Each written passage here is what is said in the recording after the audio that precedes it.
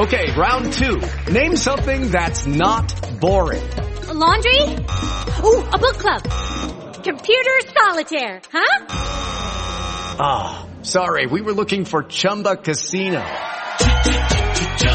That's right, ChumbaCasino.com has over 100 casino-style games. Join today and play for free for your chance to redeem some serious prizes. ChumbaCasino.com. No purchase necessary. Void where prohibited by law. 18+ terms and conditions apply. See website for details. It is Ryan here, and I have a question for you. What do you do when you win? Like, are you a fist pumper, a woohooer, a hand clapper, a high fiver? I kind of like the high five, but if you want to hone in on those winning moves, check out Chumba Casino. At ChumbaCasino.com, choose from hundreds of social casino-style games for your chance to redeem serious cash prizes. There are new game releases weekly, plus free daily bonuses, so don't wait. Start having the most fun ever at ChumbaCasino.com. No purchase necessary. VGW Group. Void where prohibited by law. See terms and conditions. 18+. It is Ryan here, and I have a question for you. What do you do when you win? Like, are you a fist pumper, a woohooer, a hand clapper, a high fiver? I kind of like the high five, but if you want to hone in on those winning moves, check out Chumba Casino. At ChumbaCasino.com, choose from hundreds of social casino-style games for your chance to redeem serious cash prizes. There are new game releases weekly, plus free daily bonuses, so don't wait. Start having the most fun ever at ChumbaCasino.com. No purchase necessary. VGW Group. Void where prohibited by law. See terms and conditions. 18+. Judy was boring. Hello. Then Judy discovered ChumbaCasino.com. It's my little escape. Now Judy's the life of the party. Oh, baby, mama's bringing home the bacon. Whoa, take it easy, Judy. The Chumba life is for everybody. So go to ChumbaCasino.com and play over 100 casino-style games. Join today and play for free for your chance to redeem some serious prizes. ChumbaCasino.com. No purchase necessary. Void where prohibited by law. 18+ terms and conditions apply. See website for details.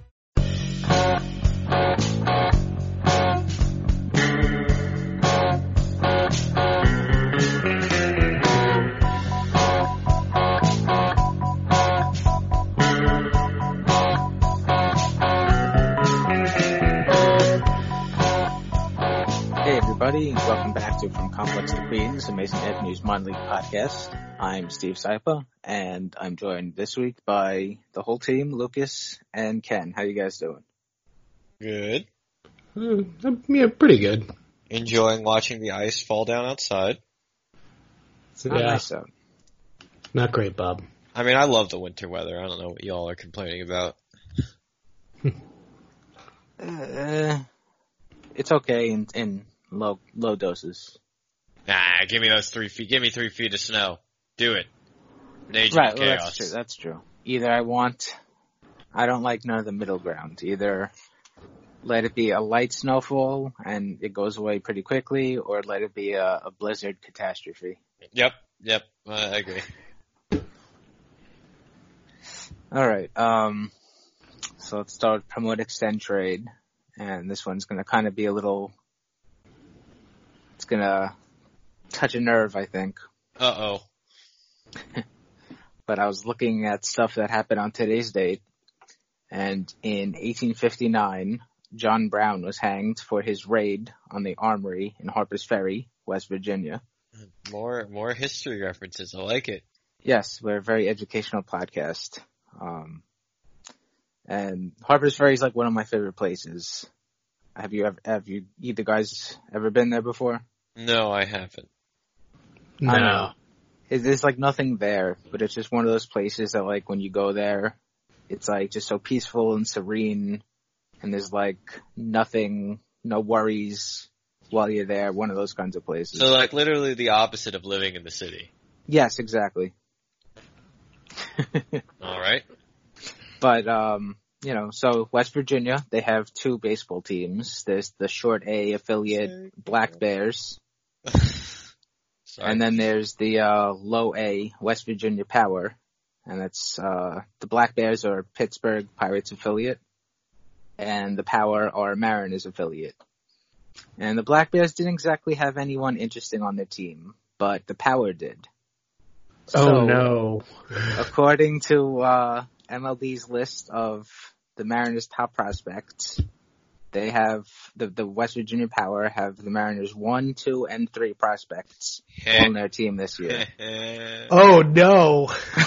So, if you happen to have a minor league team, of those three prospects, who would you extend, who would you promote, and who would you trade? There is right-handed pitcher Logan Gilbert. There's outfielder Julio Rodriguez. And there's one other outfielder. Got like a funny last name. Yeah, it begins with a K. I'm not really sure how to pronounce it. Evan White is playing the outfield these days?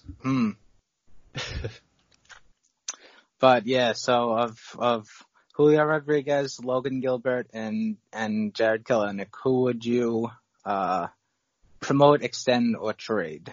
The trade if you were just kind of starting with a blank system here. The trade is very easy. You trade Gilbert. Yeah, he's a pitcher. He has relief risk. Doesn't have as much upside as the other two anyway.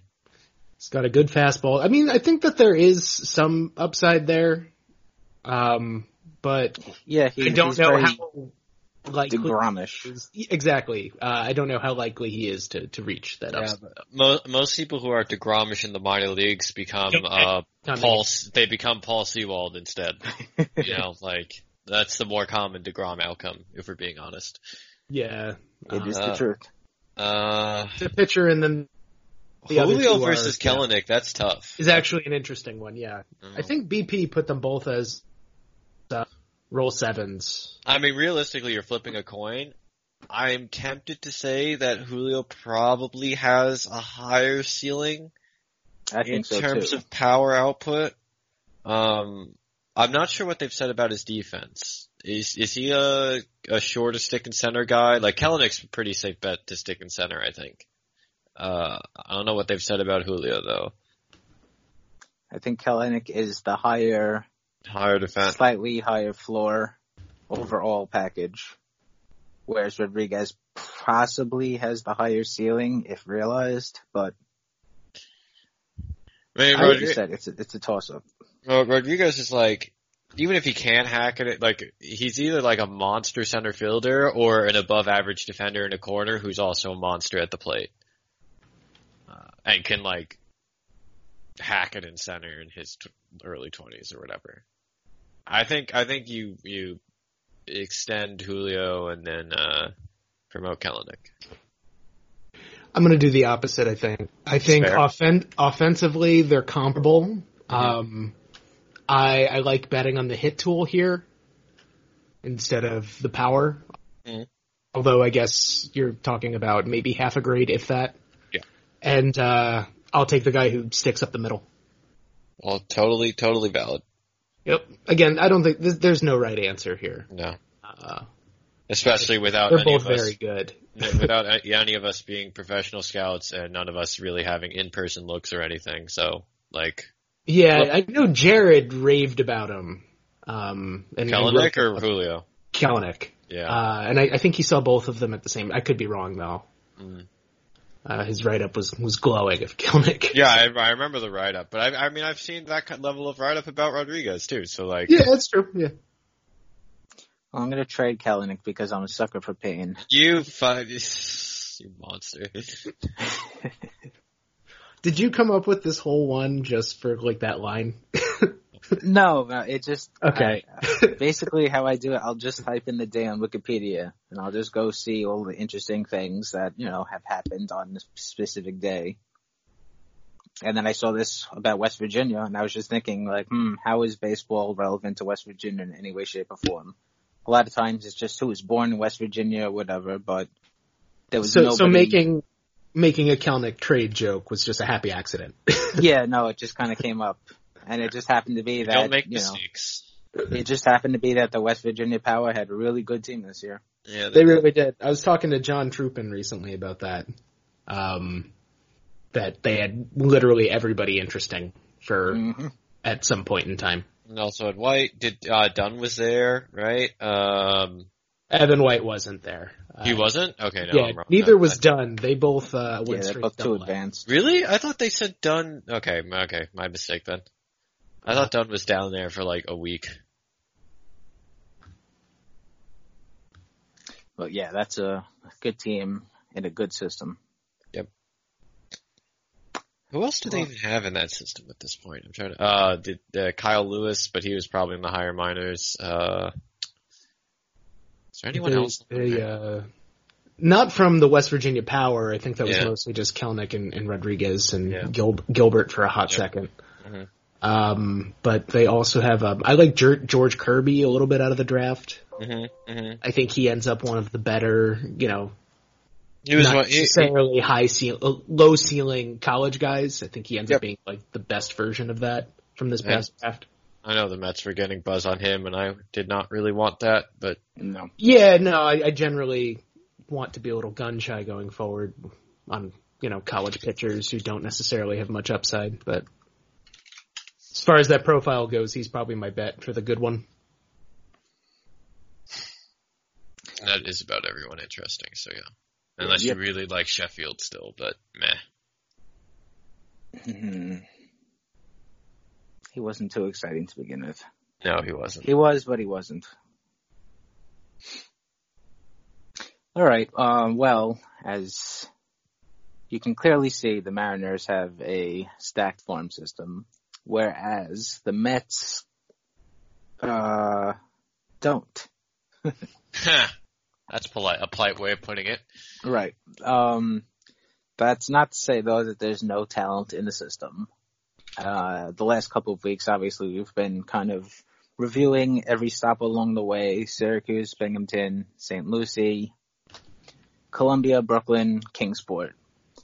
And we haven't really gone over the GCL Mets or the DSL Mets. I am not a fan of looking at those three teams. There's two teams in the DSL, and then there's the GCL team.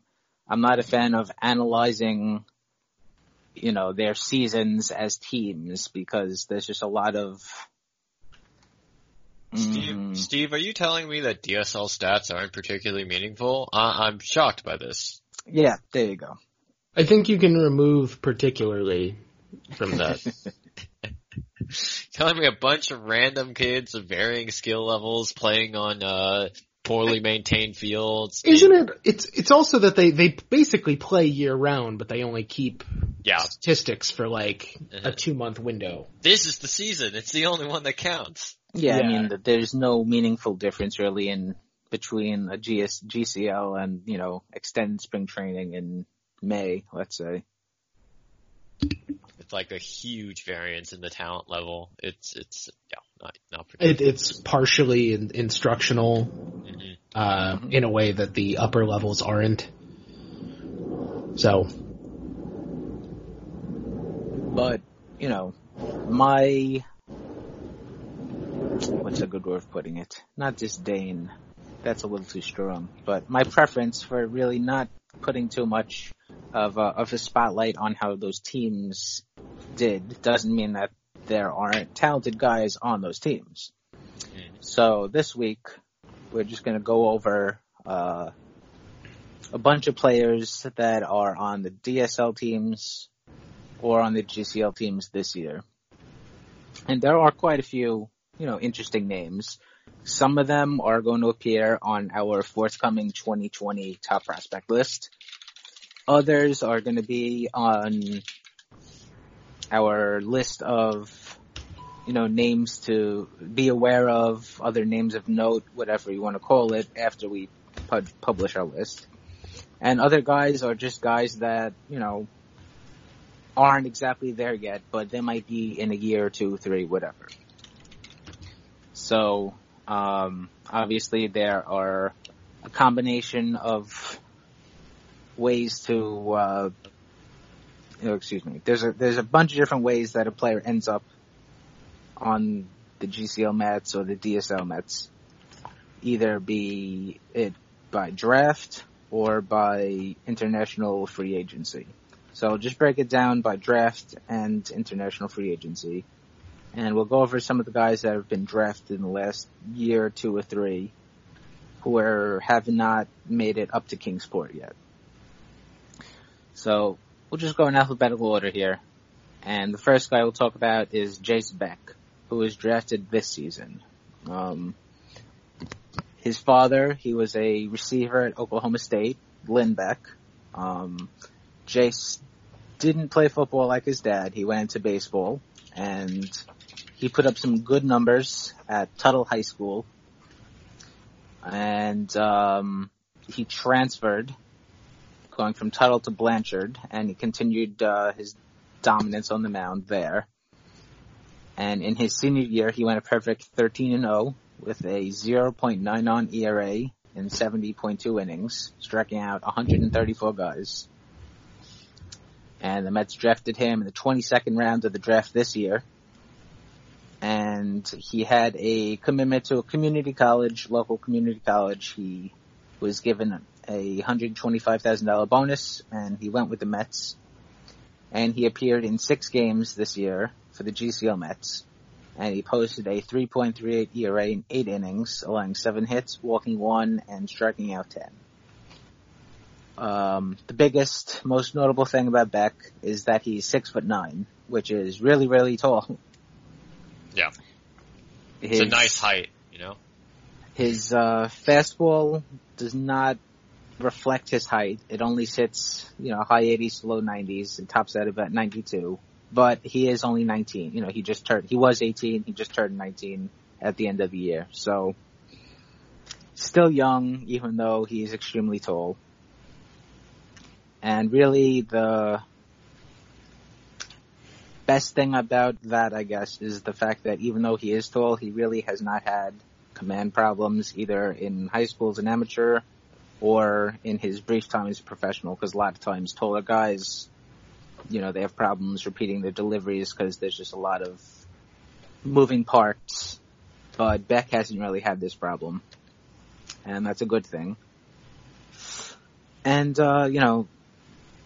then probably, at 6'9", he's probably not going to be growing and adding much on his fastball. So hopefully he's going to be able to refine his secondary stuff a little bit. He throws a low 70s curve and then a mid 70s changeup. So he's an exciting guy for me, I think. I wonder if there's some mechanical tweaks the Mets going to get him to do, or just better strength training. Because even if he repeats decently well and his control is okay, I'm sure there are inefficiencies in his delivery with a frame that big at this age. So I wouldn't. It doesn't seem impossible for him to add some additional velocity. No, I don't think that it's crazy to say that he can go from topping out at 92 or so to probably sitting about 92. I don't think that he's going to be going from. Yeah, you typically see that with guys when they finish their draft year and then move towards being a professional for like the first time, is that they settle in a little closer to the top of their velo band, and you get less variance. And I feel like he also. Go ahead, sorry. So that he also has, since he's so tall, he has that Chris Young thing going on where just the pitch appears faster than it actually is to hitters because he has more wingspan or whatever you want to call it. Does he get good extension towards I haven't seen any videos of him pitching. That's something DeGrom does extraordinarily well is extend towards home plate. So it's a physical advantage that he has that other guys don't. So I would assume that the coaches will work with him to make sure that he maximizes that advantage. I feel like he also went. He was a draft pick this year, right? So I feel I feel like he went a little under the radar with all the hype around. Oh, we landed Allen. He's like a nice post round 10 high school pitcher pickup here. He's in the spot where normally they would pick like the Clevelands, the Planks, the you try to take like 5 or 6 inches in every draft. Mm-hmm. Now I have a bit of a theory on this kind of player, and you guys can disagree or just tell me I'm an idiot, which is perfectly likely. I feel like with the high upside pitching guys like the Allens of the world, I want someone who's maybe striking people out or has that level of upside. But with these like lower tier lottery guys, the polish aspect seems a little bit more appealing, if that makes sense. All right.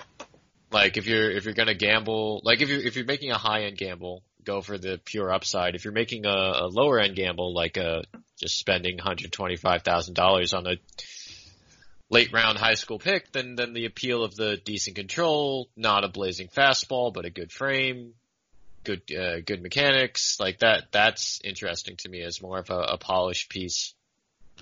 Yeah, I mean, that's what differentiates a guy going, in the what was he? The 22nd round this year, as opposed to, let's say, the 10th or the 3rd or something like that.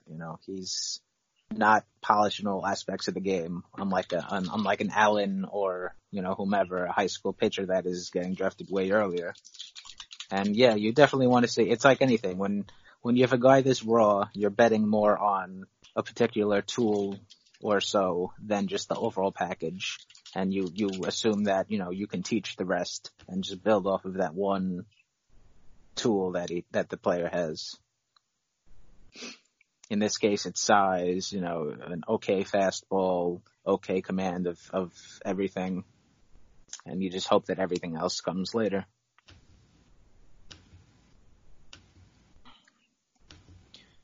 Another guy that's built in a similar mold to Beck is Saul Gonzalez. He was born in Puerto Rico and he moved to the U.S. in his high school days. He attended Montverde Academy down in Florida. And he was a two-way player at first, but the coaches there saw that he really was a lot better as a pitcher than as a position player, so they focused all of his training on pitching. And he basically went from having a fastball that hovered around 90 as a two-way player when he was a junior, in his junior season, to having focused completely as a pitcher and having a mid-90s fastball as a senior. And in his last year there at Montverde Academy, he went 8-0, and he posted a 1.50 ERA in 42 innings, allowing 18 hits, walking 16, and striking out 83. And the Mets selected him in the 23rd round of the 2018 draft. And he had a commitment to Alabama State, but he forewent it, and he signed with the Mets for a bonus of $175,000, which is the second most that any player got that round. And he appeared in 3 games that year. He posted, 3 games and 2.1 innings. So the numbers aren't really important because that's such a small sample size. Mm-hmm. And unfortunately, he did not play in any games this year because he was injured. But like Beck, he's a real tall kid. He's 6'7", and he has a little bit more velocity than Beck does. His fastball, tops out about 94. He throws him a slingy low 3/4 delivery. So he has crossfire. He has a little bit of extra life on the fastball because of that. But unlike Beck, he doesn't have really any secondaries that are particularly developed. He has kind of like a sweepy, slurvy slider curveball thing. But that's about it. And a crude changeup that, a lot of kind of high school pitchers mix in occasionally. That's really not that great, and it's more just kind of a slow fastball than anything. He's another guy, similar to Beck. There's a standout, tool in the fastball, and you just kind of want to see, a more complete pitcher built around that. His mechanics look pretty relievery to me. Just watching, especially with that arm slot, I feel like as he moves up, lefties are just gonna blast him. Yeah, it's he exposes himself a lot, and the ball. I also feel like this dude's got legs for days and doesn't use them a ton. Though it's tough in the angle I've seen. It's kind of like a shot put. Yeah. It's reminiscent of Molina in a way. Oh, it's not as bad. It's not that bad. Not that bad, but he looks a little bit like Otanya's look this year. A little bit, yeah. Molina would actively use his legs against himself. He would stop himself on his front leg. Like, what are you doing? Backwards. I mean, this dude's got some serious legs, though. Maybe you can tweak his mechanics a little bit here and get him to use those a bit more, drive a little bit more. feels like something you should be able to do with a developmental guy. Steve, what was his injury? Don't know. I was not able to track that down. It wasn't Tommy John or anything like that. So he should be pitching this upcoming season. Yeah, this guy's a reliever. 100%. But that's a great poll. Where in the draft was he taken? 23rd round of the draft. That's a pretty good poll. So. Yeah, I mean, in the 23rd round, when you're able to select, prep kids that are touching, mid-90s, that works. All right, another guy here is Zach Hammer. 80, great name. Yep, of course. He's from North Carolina, and at Alexander Central High School, he had a pretty good record, 2.75 ERA.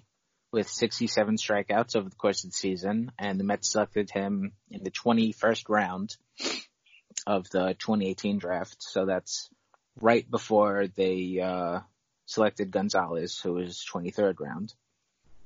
And he signed for $285,000, which is basically more than double any other player that was selected in that round that year. And he was still young. He was still 17 years old when he was assigned to the GCL Mets. He appeared for 3 games for them, and then he returned to GCL this season, and in 31 innings, he posted a 2.90 ERA with 25 hits, 18 walks, and 27 strikeouts. Obviously, that's a lot of walks, 18. 27 strikeouts, though, it's pretty good. It's about almost 9, K per 9. And he's 6'2", 165 pounds, so there's still a lot of projection left. And he's going to need it because his fastball sits about, high 80s to low 90s, like 89 to 92 or so. So he could use a little bit of velocity. And he has some pretty rough mechanics. He just kind of is inconsistent when he releases the ball. So, I mean, that's something that could be worked on because the delivery is nothing too crazy. It's pretty simple. And, of course, true to his name, he complements his fastball with a power curveball. It would have been so disappointing if he threw a slider instead of a curveball. I know. I would hope that his coaches are specifically like, listen, kid, you need to do this. Your name is Hammer. Yeah, you're throwing a curveball. But again, it's, same thing like these other 2 guys is, there are flaws, sure, but there is, stuff that could be worked and polished on, and there's potential there. It's, what's the term? Tabula rasa, it's a blank slate and you just can kind of work with what you have and mold a good pitcher. And there are definitely things that you would like to see in a pitcher in Hammer's profile.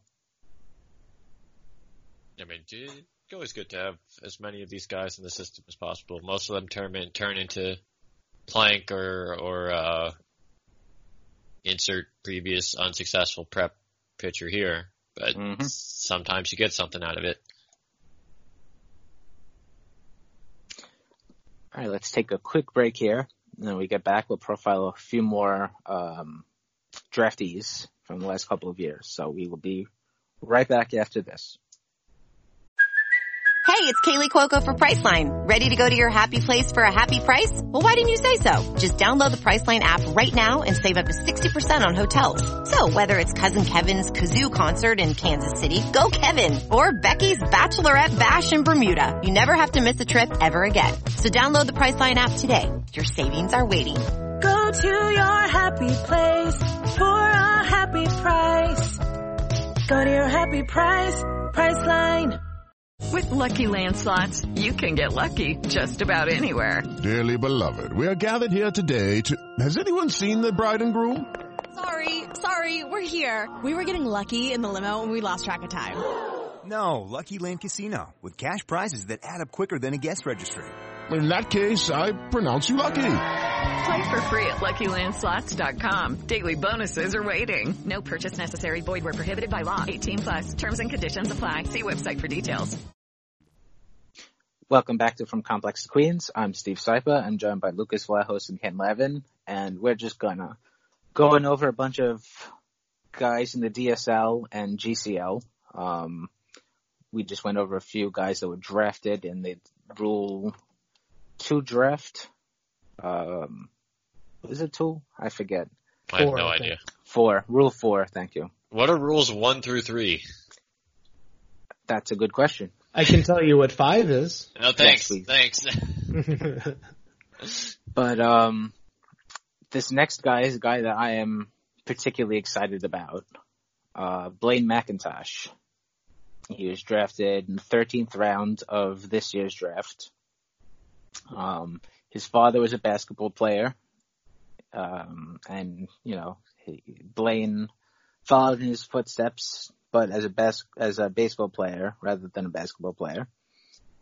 And he had a commitment to Vanderbilt that the Mets were actually able to buy him out of, which is surprising. Yeah. I think that Allen's being able to sign was the big story, the biggest story, obviously because of his upside. But the Mets getting McIntosh and buying him out of the Vanderbilt commitment is an unsung surprise of this year's draft. It's like they structured their whole strategy around getting Allen. It's like, okay, you got him. And McIntosh just felt like a backup plan. So getting them both was kind of nice. I don't think that, McIntosh has that kind of upside. Oh, of course not. But, and I think part of the Mets being able to nab McIntosh is that the scholarship that he did get to Vanderbilt probably did not cover his whole ride. Whereas the $125,000 signing bonus, that'll last a bit. But the Mets got him, and he appeared in 24 games this year for the GCL Mets, and he hit .228, .311, .228 with 11 walks and 22 strikeouts in 24 games. And obviously, he's still very young, so there's a lot to work on here. But I like his swing. It's a very smooth, level, left-handed swing. Right now, it's a kind of spray line drives kind of swing, and maybe in the future he'll add a little bit of power. But his main tool right now is his speed. He's an average to above average runner. He has a good plan in the outfield. He has a lot of range. Still working on his positioning. He has good instincts, good first step. And I like him as a center fielder. Mm-hmm. I mean, go ahead.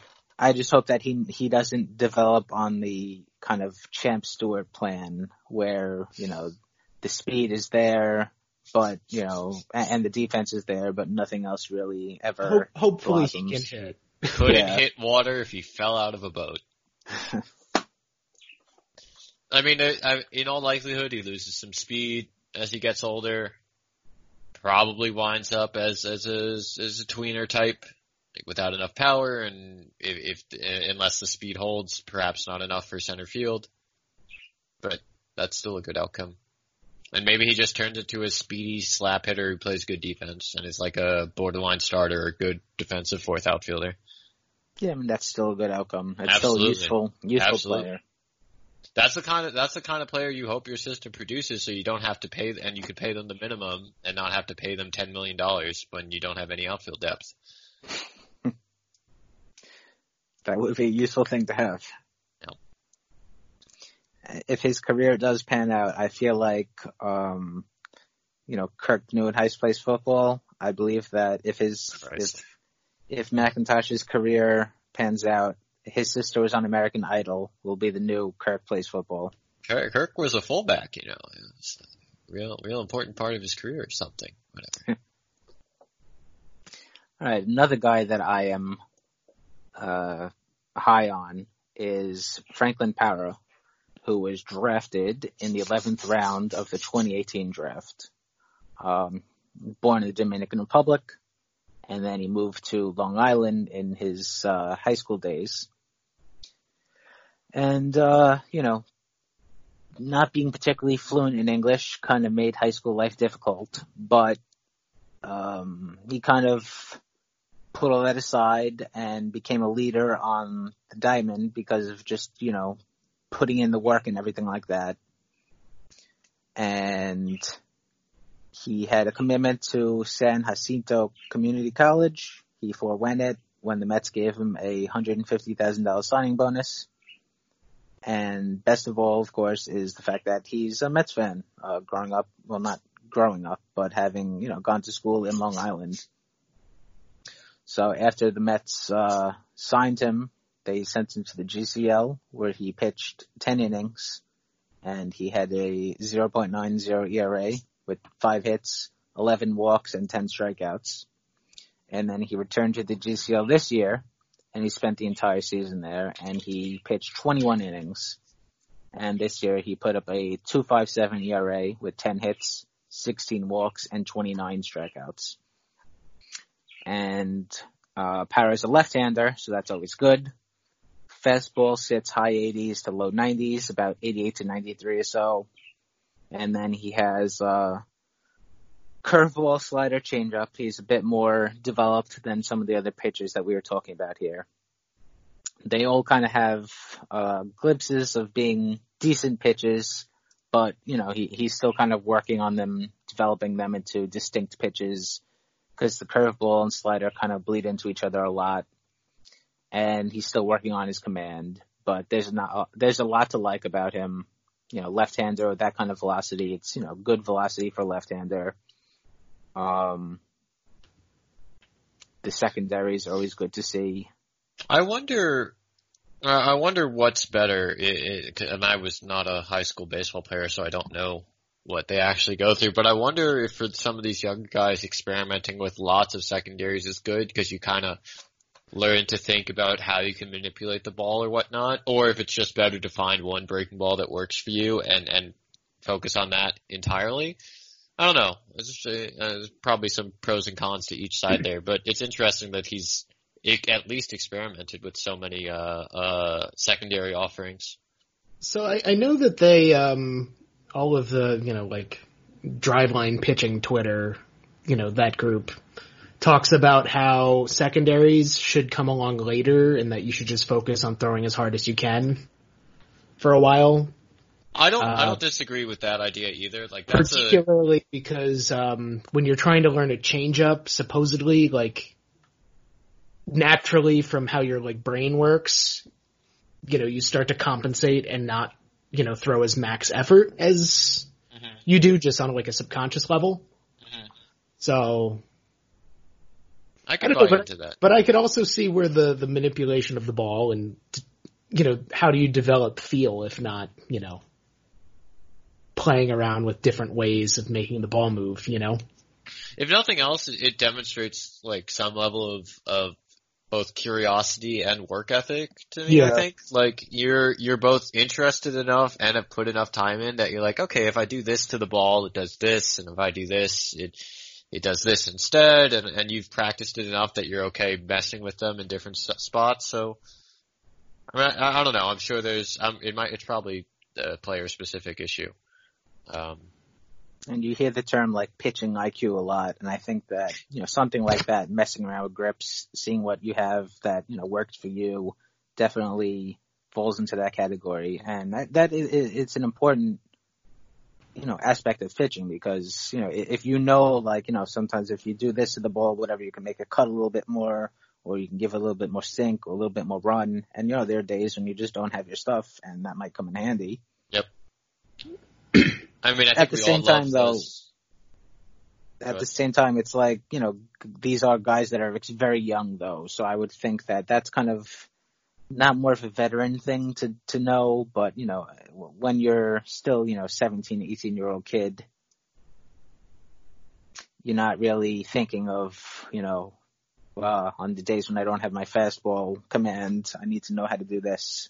So, Well, I do wonder if the increased amount of literature, both due to the Driveline guys and without starting a referendum on Trevor Bauer's stuff, but lots of his communications with the public, or like Eno's articles where he talks about, he had a really good article a couple months ago about how Scherzer like diversified his slider into 3 separate pitches almost that he uses in different ways, right? And I don't know that sort of writing, it was as prevalent 10 or even 5 years ago. So maybe some of these newer guys are coming up having read some of this stuff and thinking about it a little bit, which is interesting to me at least. I'm always interested in how like the different developmental paths and what these guys are thinking about as they're trying to improve.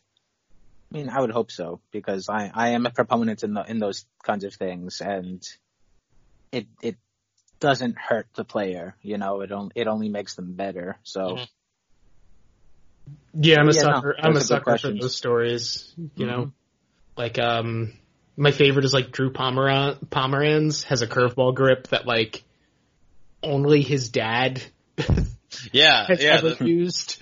The unique grips are always the coolest thing. And it's like weird. He like flicks the ball. It's like a knuckle curve grip, but he flicks out with his finger, with the finger that's turned into the ball. Yeah, and that's one of the better curveballs in baseball. Yep. Dude just straight clowned people for 26 innings in relief last year with it. Yeah. We've gone way off topic here, sorry. Well, not really, because hopefully this next guy will be clowning players for years to come, as quite possibly a reliever, and that is Josh Wolf, who the Mets signed who the Mets drafted 2nd round this year, and then signed for $2.15 million. We've talked a lot about Wolf, so I won't get into him in too much detail here, but what did he do this year? He was assigned to the GCL Mets, and he pitched a total of 8 innings, allowing 9 hits, walking 1, and striking out 12 with a 3.38 ERA. Again, numbers don't really matter much here, as much as just the overall package.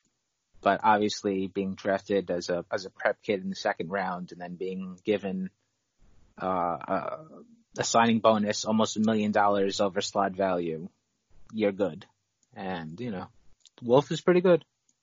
I have a dumb question, and again, feel free to ridicule me. Like, I watch the videos of Wolf throwing, read his numbers, read the reports. What makes him $2 million better than the 3 other prep arms we just talked about? Or $2 million, however much more. So probably how frequently he's able to sit, in the 90s, yep, as opposed to the high 80s. The curveball is probably a little farther along.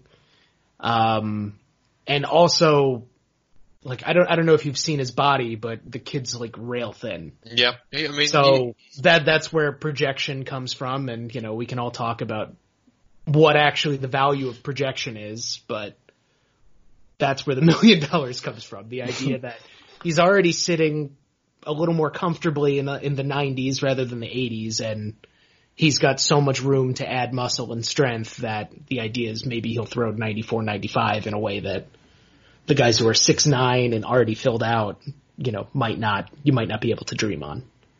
Feels like such a thin margin there, like 1 or 2 miles per hour, just totally altering the valuation. Not that I'm arguing it, I'm just saying it feels like such a fine line there.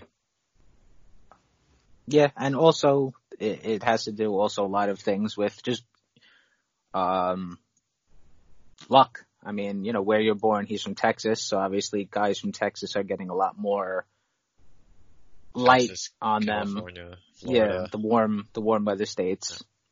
Well, that was the conversation I was trying to push us towards there. It's like how much of this is meaningful difference and how much of this is just happenstance or pure luck. Like, you got seen you pitched in this game where X scout was here and blah, blah, blah, blah, blah.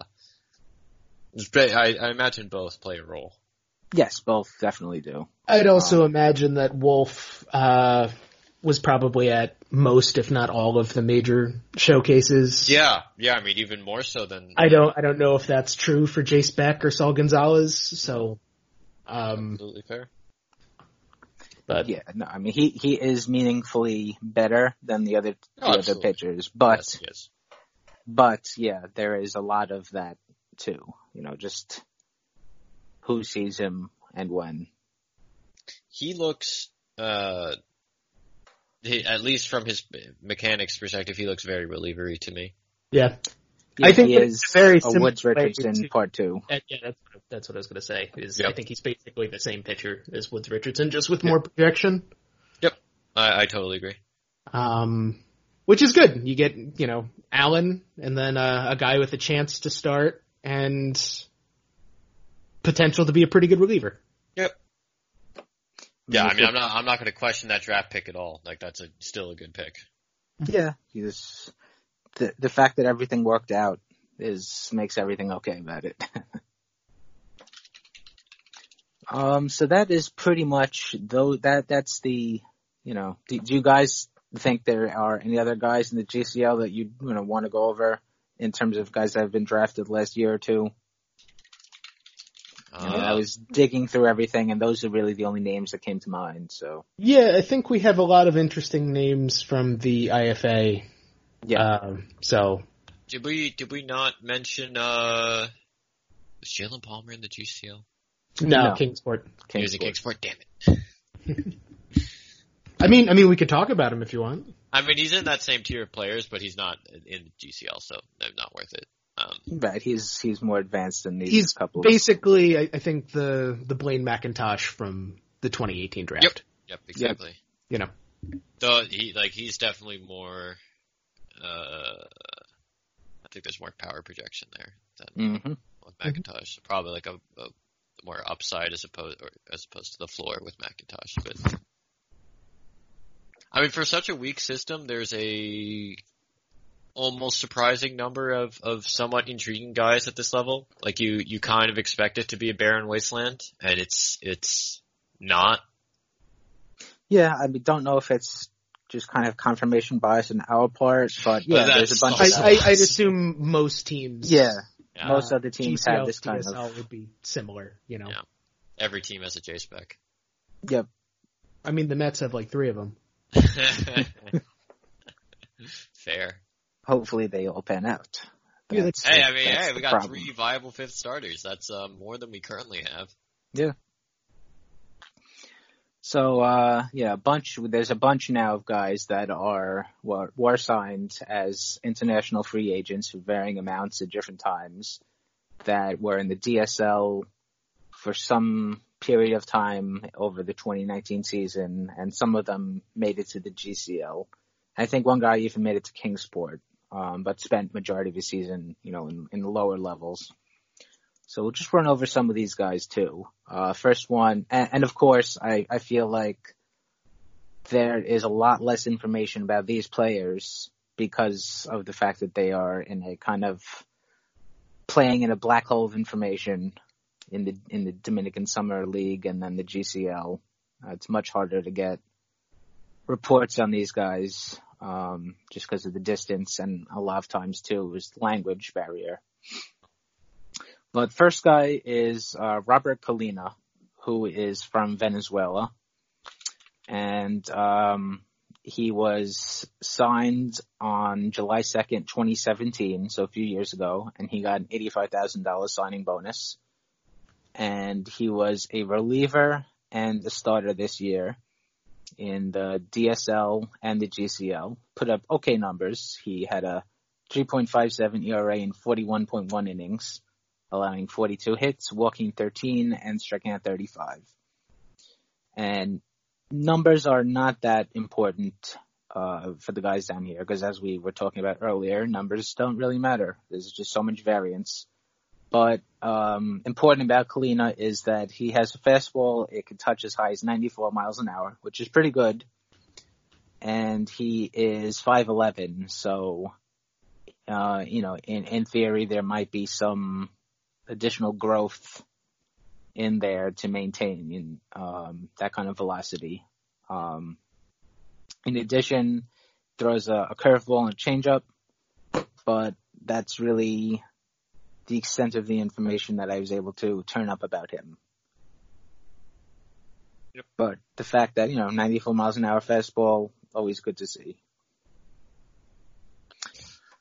Next guy is a guy who was on our top 25 prospect list last year, will be again, Stanley Consuegra, signed at the DR for $500,000 in the 2017 to 2018 IFA class. Projectable frame. He has a good hit tool right now. He's 6'2", 170 pounds, so he'll probably add some muscle and add some additional in-game power. And he's, got okay speed, good arm, just a guy that, there's a lot to like in many different aspects of his game. Yep. It's unfortunate he was hurt for so long. Yeah, he had a knee injury this year, and he had surgery that basically kept him out for the entire season. I don't think it was anything super major. Wasn't like an ACL or anything. It was just as far as I know, no. So just a scope. Next up is Josh Corneli. He's a Venezuelan pitcher. Again, not too much information about him, but he posted good numbers. As a swingman, he had a 4.54 ERA in 35 innings with the GCL Mets. Allowed 43 hits, walked 8, and struck out 40. So 6'2", 175 pounds, so there's room to grow. And he throws a fastball, slider, curveball combination.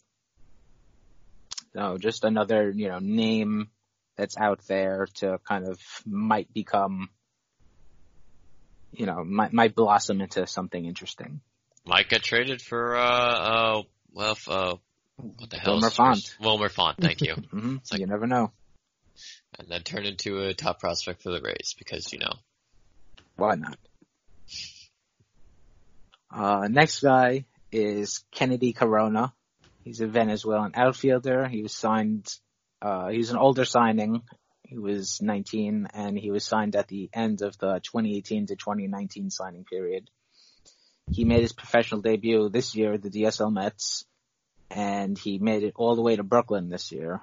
Just a couple of games at the end of the year, but because he's a little bit older, they kind of pushed him faster through the system.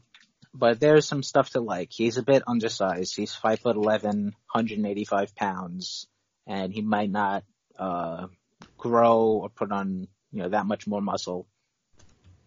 But he doesn't have a single kind of standout tool. But there's a solid hit tool, decent amount of hitting for power. He has a decent amount of speed. He has a pretty good eye for someone with as little experience as him. And because of his speed, the Mets have used him in center. He's played all three outfield positions, but majority of his time has come in center, so it's always a good sign. But I liked him, actually. I saw him, I don't know if it was the game, I don't know if it was in the playoff game that we saw Ken.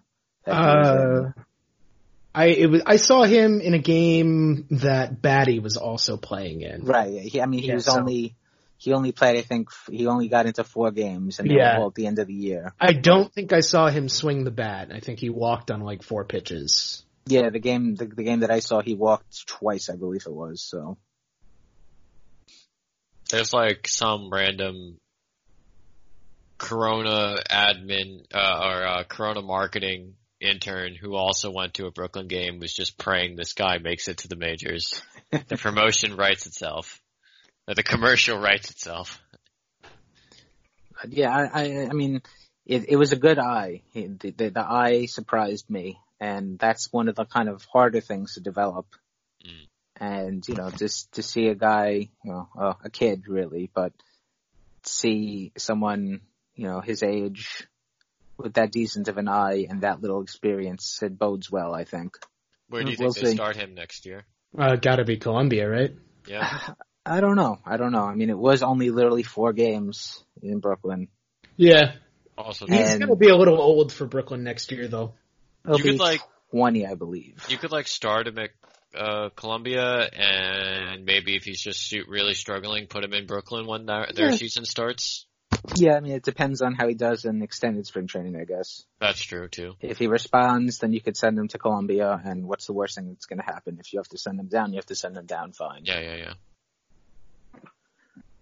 I'm generally, I think, more in favor of aggressive promotion, so so send him to Columbia. Screw it. All right, let's take another break here, and when we get back, we'll go over a couple more of these IFA guys. So we will be right back. With the Lucky Land Slots, you can get lucky just about anywhere. This is your captain speaking. We've got clear runway and the weather's fine, but we're just going to circle up here a while and get lucky. No, nothing like that. It's just these cash prizes add up quick. So I suggest you sit back, keep your tray table upright, and start getting lucky. Play for free at LuckyLandSlots.com. Are you feeling lucky? No purchase necessary. Void where prohibited by law. 18+ terms and conditions apply. See website for details. Lucky Land Casino, asking people, what's the weirdest place you've gotten lucky? Lucky? In line at the deli, I guess? Aha, in my dentist's office. More than once, actually. Do I have to say? Yes, you do. In the car before my kids' PTA meeting. Really? Yes. Excuse me, what's the weirdest place you've gotten lucky? I never win and tell. Well, there you have it. You can get lucky anywhere, playing at LuckyLandSlots.com. Play for free right now. Are you feeling lucky? No purchase necessary. Void where prohibited by law. 18+. Terms and conditions apply. See website for details. Welcome back to From Complex to Queens. I'm Steve Sypa. I'm joined by Lucas Vlahos and Ken Lavin.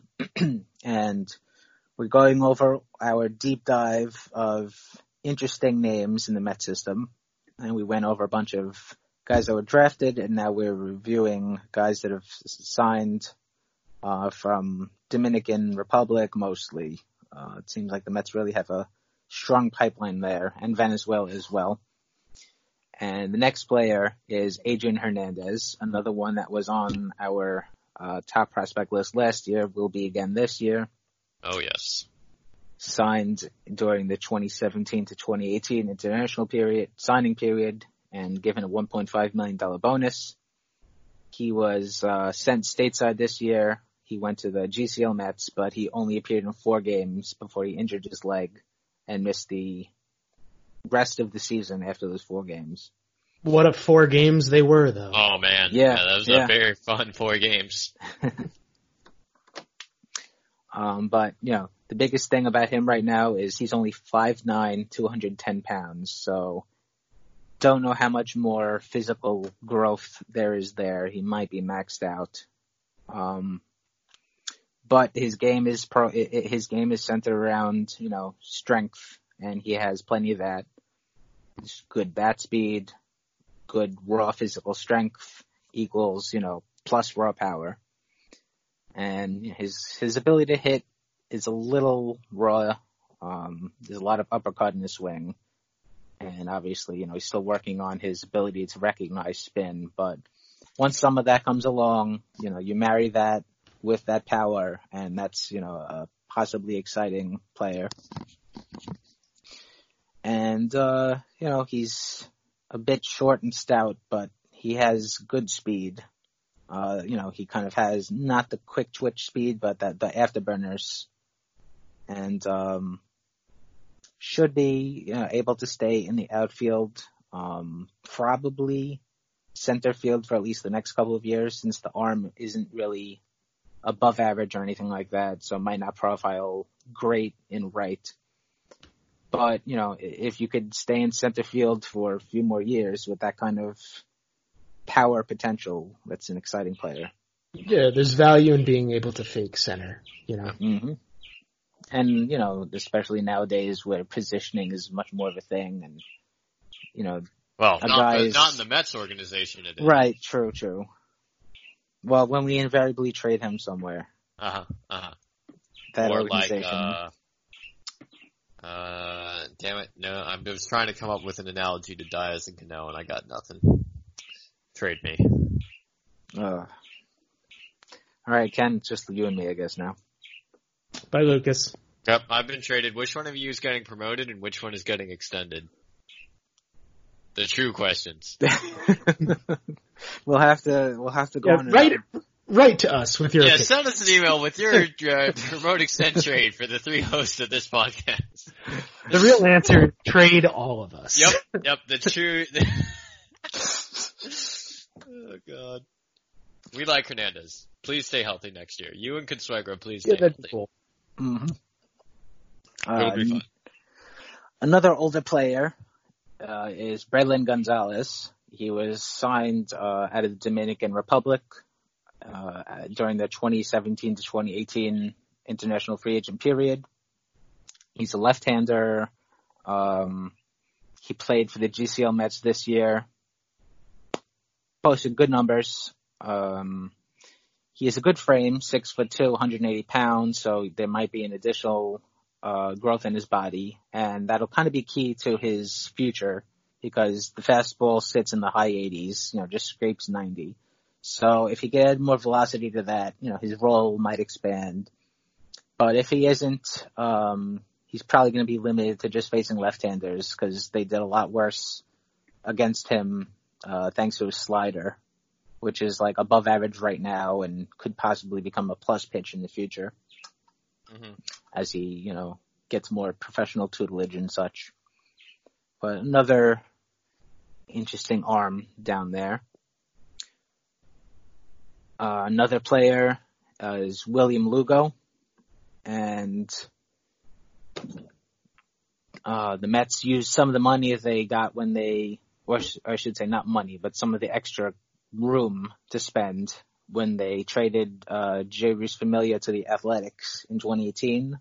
They were able to sign Lugo with that extra kind of budget space. He signed for $475,000. So that's almost half of that million that they were able to use. So he was signed in late August of 2018. So he didn't play at all, and he made his debut this year. He skipped over the DSL completely, and he made his professional debut with the GCL team at the age of 17. Numbers weren't that great, but it's a good profile. He's 6'3", 215 pounds, so he's thick, muscular from top to bottom, and he has present plus power, raw power, and with some additional, maybe a little bit of growth and really more mechanical refinements, he might be able to translate some of that into in-game power, which is great. And he has a pretty good eye. He's able to recognize spin, and that's, another good skill to have for a player that's as young as he is.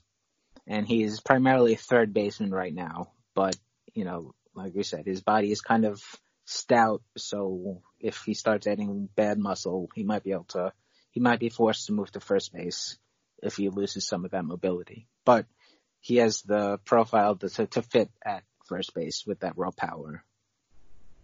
Could we describe him as chunky? Yeah, I could. I will allow that.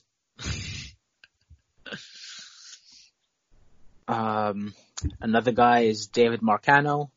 He was, I don't know if he was literally the youngest player or one of the youngest players in the 2017 to 18 international free agent class that was signed in 2017. But the Mets had to wait until he turned 16 in late August to sign him. So, a lot has been said about all these pre-signing agreements with, literal kids, and this is definitely that in action. But the Mets gave him a $500,000 signing bonus. Obviously, they like what they saw in him. And the numbers have not been, that great. But again, the numbers don't matter too much. But this year in the DSL, he had a 3.07 ERA in 41 innings, allowing 31 hits, walking 23, and striking out 32.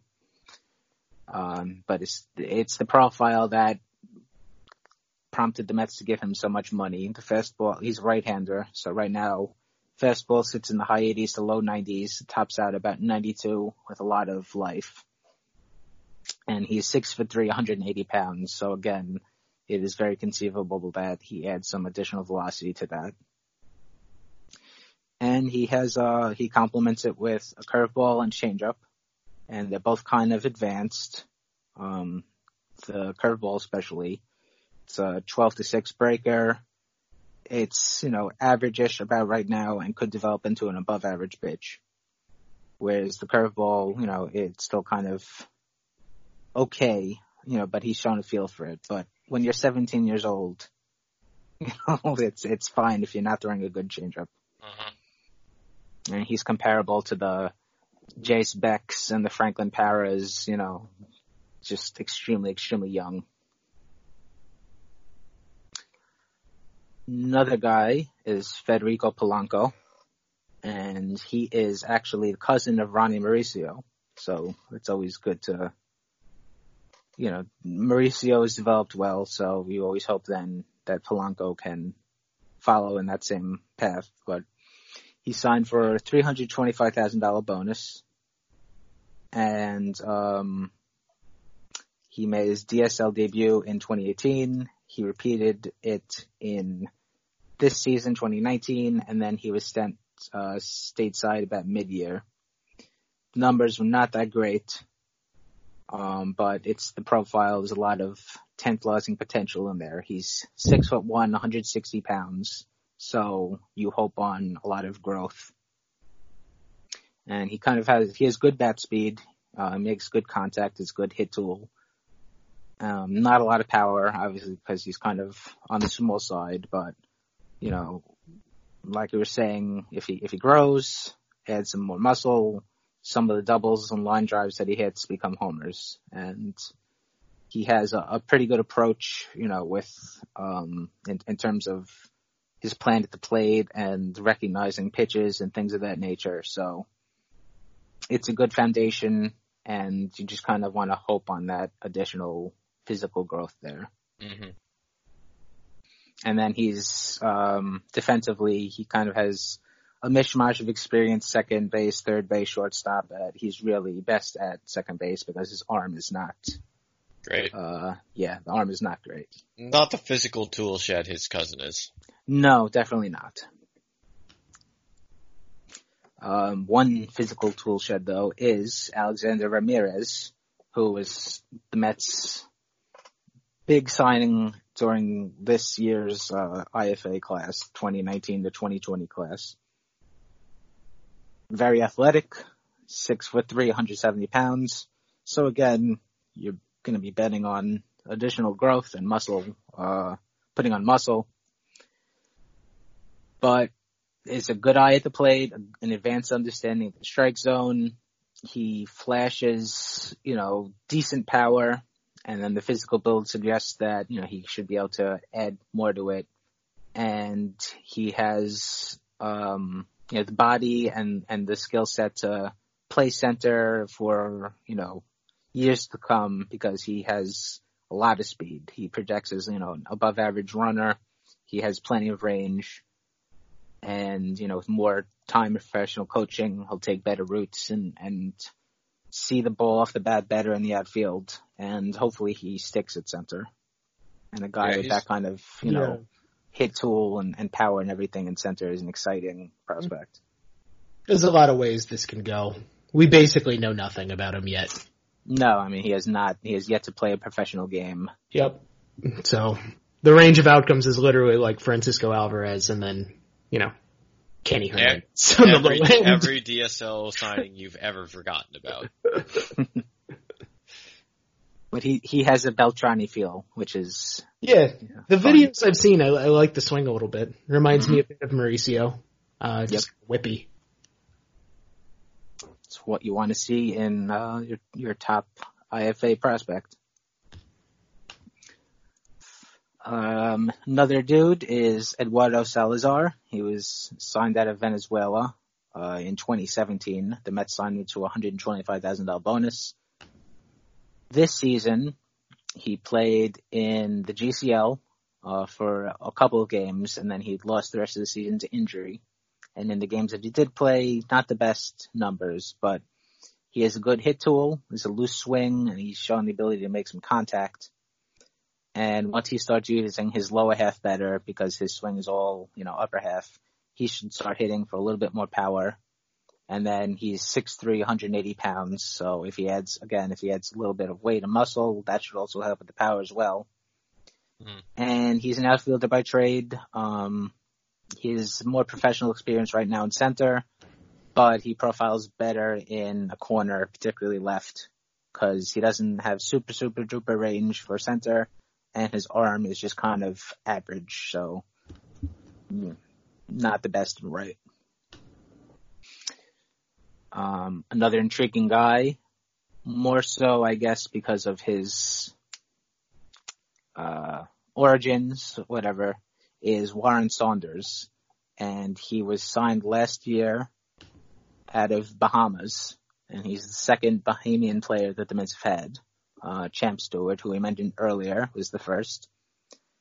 And he made his professional debut this year. He was playing the GCL Mets.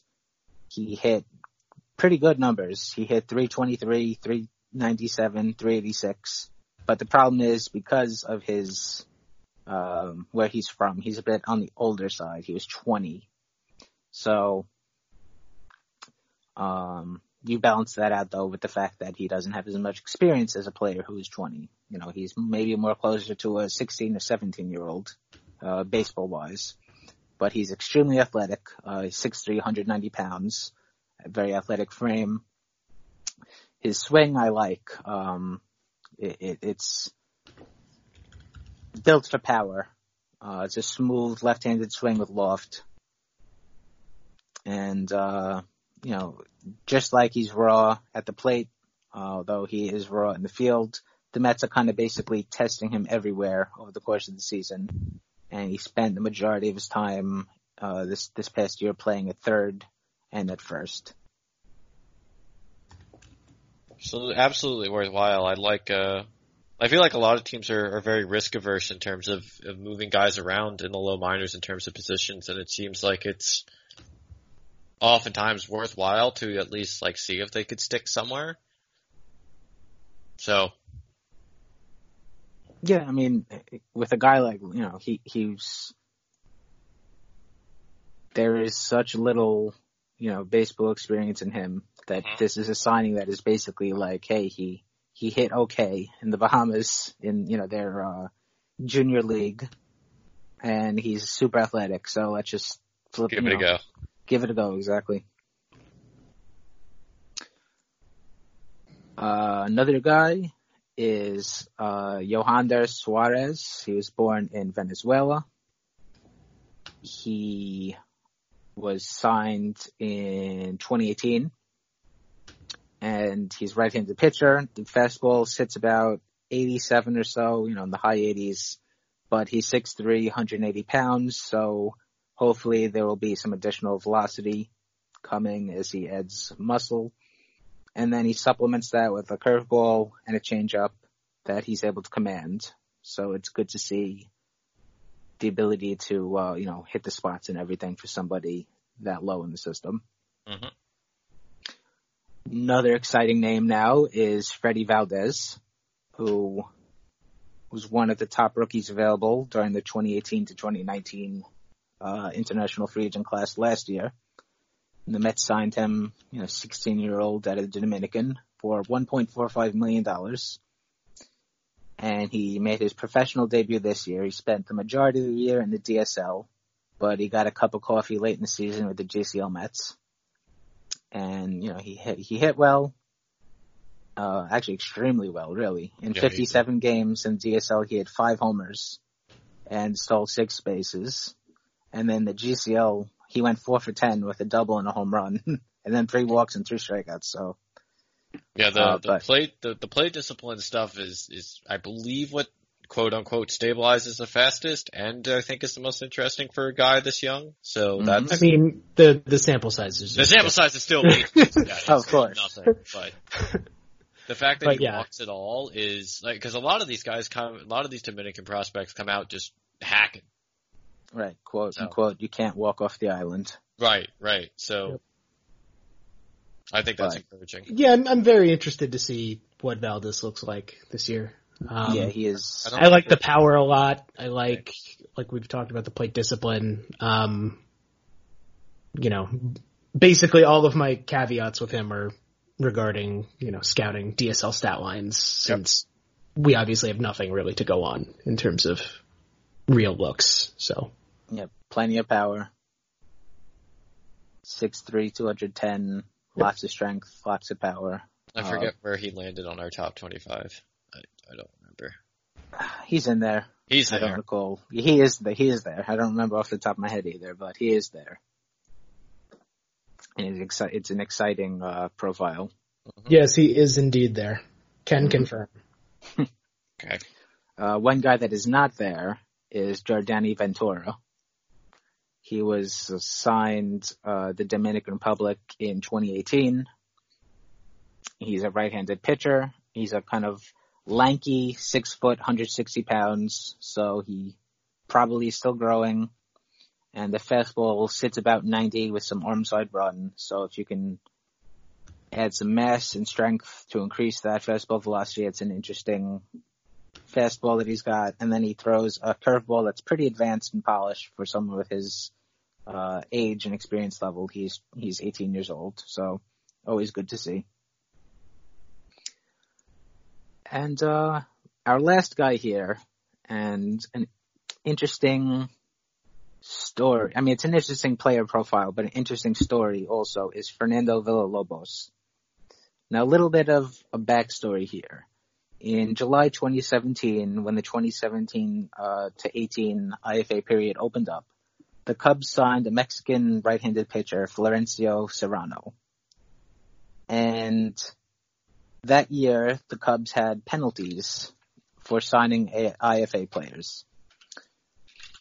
Because of some shady accounting practices between the Cubs and Mexico's Mexican League of Baseball, the Cubs are able to circumvent the cap on spending that they were subjected to by MLB. An MLB team did something unethical? Mm-hmm. Believe it or not. Mm-hmm.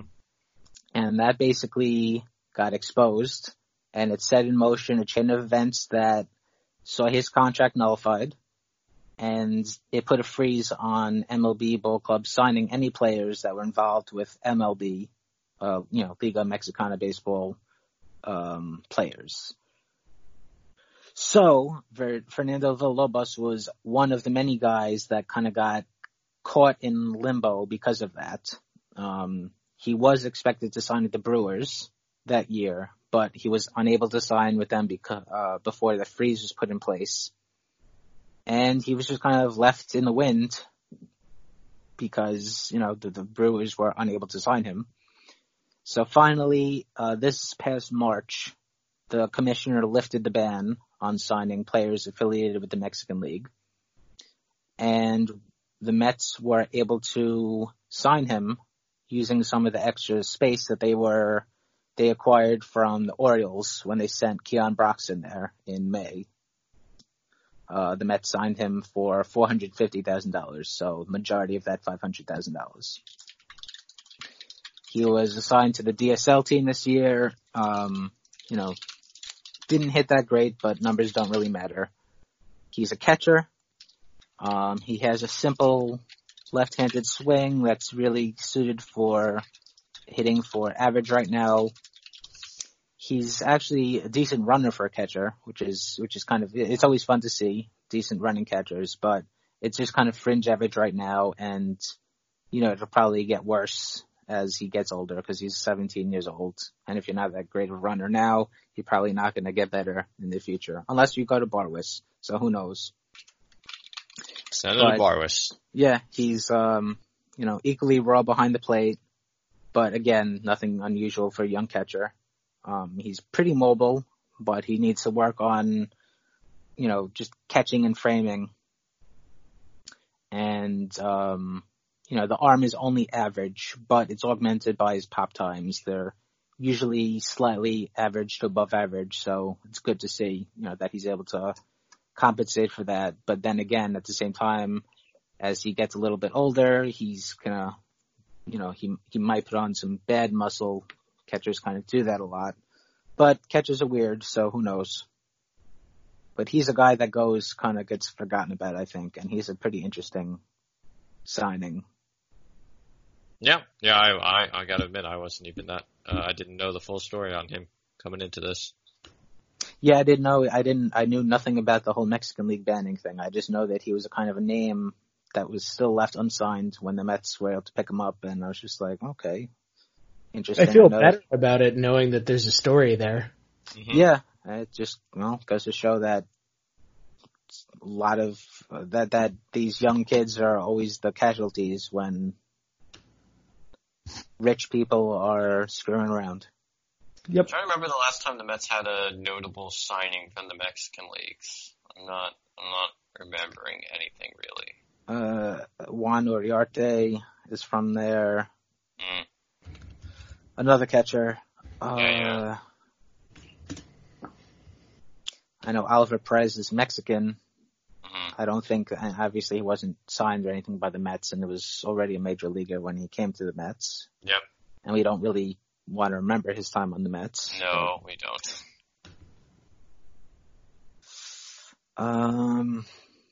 Yeah, I am not really sure.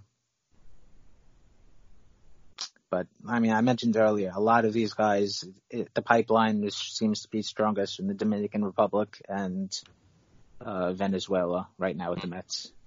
Which makes sense given how much money they've poured into the Dominican complex. And mm-hmm.